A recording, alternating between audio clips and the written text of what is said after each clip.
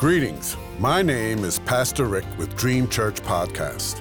God has given me a yearly devotional on prayer from Genesis to Revelation, guiding you to read and to help you pray daily, with a scripture reference, comment, and ending with prayer. May you be encouraged and walk closer to God, and I invite you to walk with me through this journey. In Jesus' name, amen. Today's scripture reference is for July 25th. Psalm 60, 5 and 11 says, "Save us and help us with your right hand, that those you love may be delivered. Give us aid against the enemy, for human help is worthless." Today's comment. Imagine praying for God to help us with his strong right hand. I am right-handed. Does this mean God's stronger arm or hand is his right?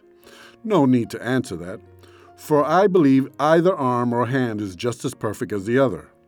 But if God is a righty, I will pray for deliverance accordingly and specifically. If we believe God loves us, we then can believe for his deliverance. Many of us have been saved for many years, realizing God's love, but still need deliverance in certain areas of our lives. I can only speak because of experience in my life first, and in the lives of other Christians I meet. The only answer I can give is to expect God to deliver you. When you make the Most High your dwelling place, he will take care of you like a mother hen takes care of her little ones. God has never failed. We have failed him, just like David did. But the love, grace, mercy, and forgiveness of God is greater than all of our sins. Hallelujah.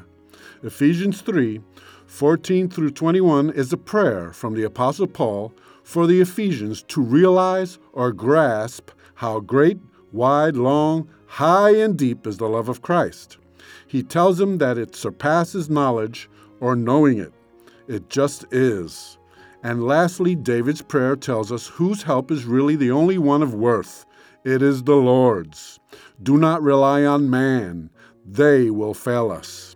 Yes, God can and does use mankind to come to our rescue, but always remember where our help comes from and where our eyes are lifted up to, the Lord, maker of heaven and earth.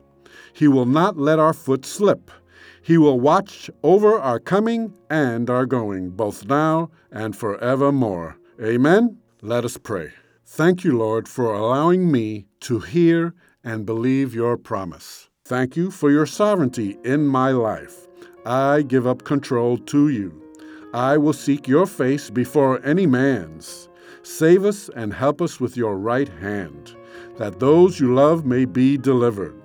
Give us aid against the enemy, for human help is worthless. In Jesus' name I pray, amen.